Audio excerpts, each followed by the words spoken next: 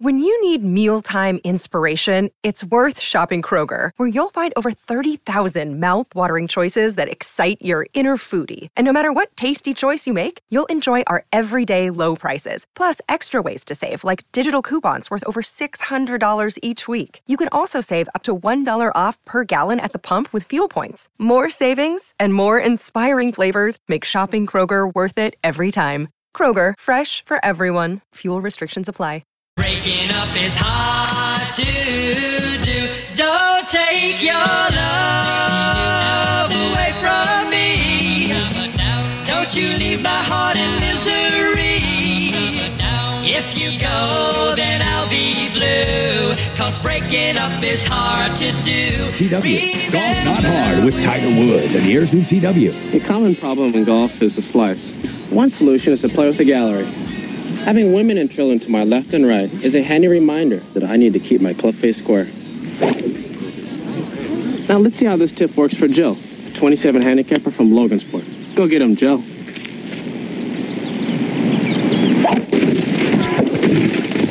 Jill overcompensated for his slice and hooked it. Something we'll be sure to work on next time. Oh, that is such an early Tiger Woods commercial. Breaking up is so hard to do. Michael Goldstein joins us now from the sports marketing and advisory company, The Clubhouse. And I believe you've just come off a rather large golfing binge as well, Michael. Yeah, I actually have just been playing 4 or 5 days so far this year. So, right in the thick of it, Stephen. But good to be here with you. Hey, look, let's talk about the breakup. I've just been speaking with Mike Keach from Impact Sponsorship, and he says it was probably time. It was an amicable breakup, and maybe the cycle, I mean, it was a long cycle too, considering how successful Tiger was, but it was an amicable breakup and should have come as no surprise. Yeah, I think it hasn't come as any surprise. It's been signalled for a few months, and it's the end of a beautiful era. I'm one of those that grew up idolising Tiger, and when he announced to the world he was going pro with that iconic Hello World press conference, and he's been wearing Nike ever since. They've been a match made in heaven. So it's a bit of a sad day, but it's kind of inevitable as well. Do you think whoever picks him up will get as much attention? Probably not. No, of course not. He's not playing much golf these days. He's obviously been injured for the last year or two. I was actually at the Masters in 2019 when he won after his, quite incredible comeback from surgeries. And that win in 2019 broke the world of golf, broke the internet. It was amazing. Whether that could happen again, I'd be very surprised. But I guess the long and the short of it is that he's only really playing probably 6 to 8 tournaments a year now, and he's well past his best. So that means there's less eyeballs on him, and there's less value for his sponsors. But you never know, miracles could happen. Yeah, I suppose that one thing with Tiger, the money's not the issue anymore. And as Mike was telling us, it's more about the relationship now. So he'll want to partner someone that will have core values like his own.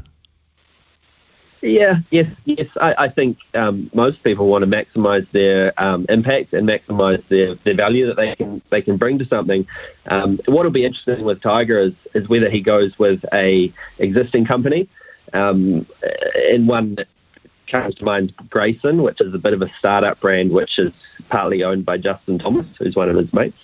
So he could go with an existing brand like that and take an equity position, or he might start his own brand. And it'll be really interesting to see what he decides. And he's going to make the announcement at his tournament in LA in about 4 weeks. That would be the interesting player, right? Because Nike must hold some intellectual property on the old TW. Yeah, he'll have to move away from that TW, just like Roger Federer would have to have done when he had his Nike logo. So it'll be interesting to see what happens. One of the other suggestions is that TaylorMade, who Nike actually moved out of golf clubs and golf balls back in 2016. So since then, Tiger's had new relationships with TaylorMade, which makes hardware, and Bridgestone, which make golf balls. But one of the other suggestions is that TaylorMade move into the clothing space with a Tiger Woods line. And that would be, less heavy lifting on Tiger, having to take all all of the onus of creating a new brand. And they've already got that distribution, so on and so forth. So I wouldn't be surprised if that happens as well. Yeah, well, he'd just be thankful they're not owned by Adidas anymore. I don't think he would have ever done that. They're owned by a Korean and venture fund, exactly. I think now. So that's a good one. Let's move on to what's happening in the local scene. Ryan Fox, again, in 2023, had a cracking year. Where does he go this year? How high can he go? Well, I know there's a lot of Kiwis out there rooting for him to win a major, and I definitely wouldn't put it past him. I was lucky to play a few holes with him just before Christmas, and the confidence that he swings the golf club with now is just unbelievable. He clearly belongs in that top echelon of the world, and I think it's an exciting year ahead for Ryan, and he'll definitely be targeting the majors and the biggest tournaments in the world to prove himself. I think what's interesting with Ryan at the moment is that he's sitting just outside the top 30 in the world, and the top 30 in the world get into these signature events on the PGA Tour. And so at the moment, Ryan's schedule's very much up in the air, subject to whether he can crack back into the top 30. So over the Christmas period, he went from 28 to 32, and he's got a couple of tournaments in the Middle East this month. And depending on how he goes in those, then he can really solidify his schedule back playing those really top events. If he's not in the top 30, he actually doesn't get into those top events on the PGA Tour. He would still get into the majors, but he wouldn't get into those top events like Tiger's event in LA. And then he'd actually have to work his way up through the PGA Tour tree. It's going to be very interesting to see how the season unfolds. Michael, when you look at the career of Ryan Fox, it seems like a really comfortable, slow burn. It's as if he knows that he's just built and slowly built, and then the successes come. Would that be fair? Very, very fair. You know, Ryan has played a lot of tournaments in Australasia. He's really worked his way up one step at a time up the ladder. And now he's essentially at the top, if not maybe just one step underneath. But I think it's quite typical of many golfers and probably many sports people, is that they keep getting better with experience and with repetition. And Ryan's career, you know, he's 35 and he's really building the experience bank and playing in different conditions, learning his game, and he's getting better and better for it. There's very few golfers that come out at 19, 20, 21 and become superstars. You know, they're the ones that you normally know by the first name, like Rory or Tiger. But for many of the top professionals, they actually do chip away at their game and just keep getting better. And Ryan's done that beautifully. What is it about Ryan's game that would suggest to you that he can win a major? Well, I actually now think about it first that he's a sportsman and that he's got a real competitive streak. And when he's in contention, he's winning tournaments and he's loving it. He's thriving on that pressure. And I think at that level, I think that's really underrated. So I think that is part of his DNA, right? Like we all know his background, but I think that's really helping him, and that gives me some confidence that he could do something special in a major. I think outside of that, technically, obviously his game's very strong in all areas, and he's kept working on it. His length is a massive asset, as we know. I think his putting's quite underrated. His short game's amazing, and his confidence is there.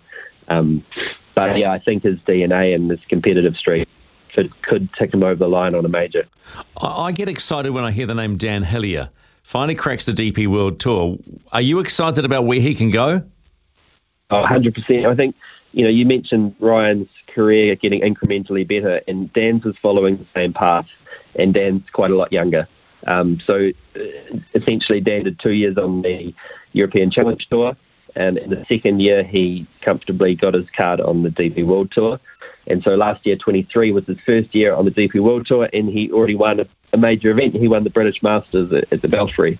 So if he keeps going on that trajectory, you know, he'll be one of the top 10, top 20 players on the DP World Tour this year. And that's a trajectory that Ryan was in probably only 3 or 4 years ago, or 2 or 3 years ago. So we all hope that Dan's trajectory keeps going that way. He keeps learning his game. He keeps becoming comfortable with travelling the world, and his confidence will grow. I wouldn't be surprised to see him win again this year on the DP World Tour and solidify his spot in the top 100 in the world. How's Mike Hendry going at the moment? Oh, Mike Hendry's amazing, right? Like, I'm sure many of the listeners knew what he battled last year with leukemia and, absolutely through the ringer. I think most of us can't even fathom to understand going through 5 rounds or 4 rounds of chemo. For him to turn around so quickly and play at the end of last year in December on the Aussie Tour, he played in the Australian PGA Championship. I think he got top 20. He's played in the Australian Open. He's back competing against the best golfers in Asia Pacific. And it's actually bloody incredible that he's gone to hell and back and he's managed to keep focused on his golf and somehow got back into the gym and got some condition back and playing his golf. That's obviously going to make him so hardened, and I wouldn't be surprised if he does something special this year.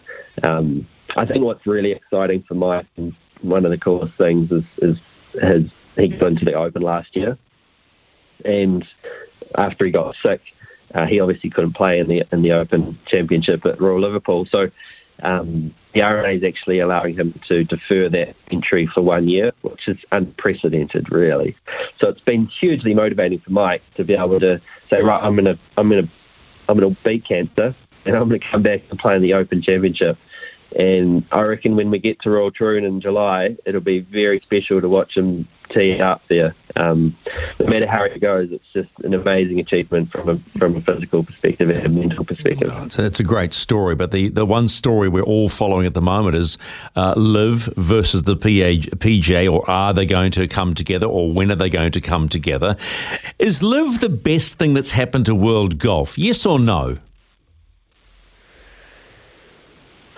No, I don't think so. But I think that shaking the ecosystem of professional golf up is not a bad thing, and it's particularly not a bad thing for people outside of America, because these guys, the world of golf's been in a state of flux for 2 or 3 years now, but there's light at the end of the tunnel. Jay Monahan made an announcement around the Christmas break that they're in exclusive negotiations with not only PIF, the Saudi Arabians that own Liv, but also with a group of American investors. And essentially the PGA Tour will become a private company this year, and it will have multiple shareholders. And that private company wants to grow the professional golf ecosystem outside of America, because they see that places like Australia and arguably New Zealand have been ignored by the system, by the PGA Tour for decades now, and that they're leaving commercial opportunities on the table. And so what I think we'll see is, when it all comes together this year, from say 25 or 26 onwards, there might be more consistent PGA Tour high-level golf down under and in other places around the world. So look, I think it's great for us. I think that might have happened with other investors, but Liv's certainly been the driver to make change, and I think that's a great thing. Interesting. I'm also interested, just briefly, your thoughts on Rory's sort of 180 on the whole Liv thing. Comes out and says, well, if they had like a window to play, I'd probably think about it, when he was so vehemently opposed to them being involved. Yeah, he was, and I think Rory's been in a unique position because he's been representing the board and the players, and he's been championing them and fighting for them.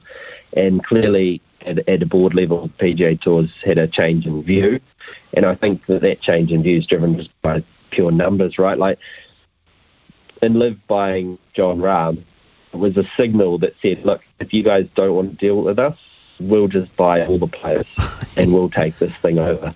And they offered John Rahm so much money, and that was really just a signal to say, look, we're not going to stop. And I think behind the scenes, the board and the PGA Tour players, PGA Tour is player-owned, they've said, actually, we've got to do a deal here.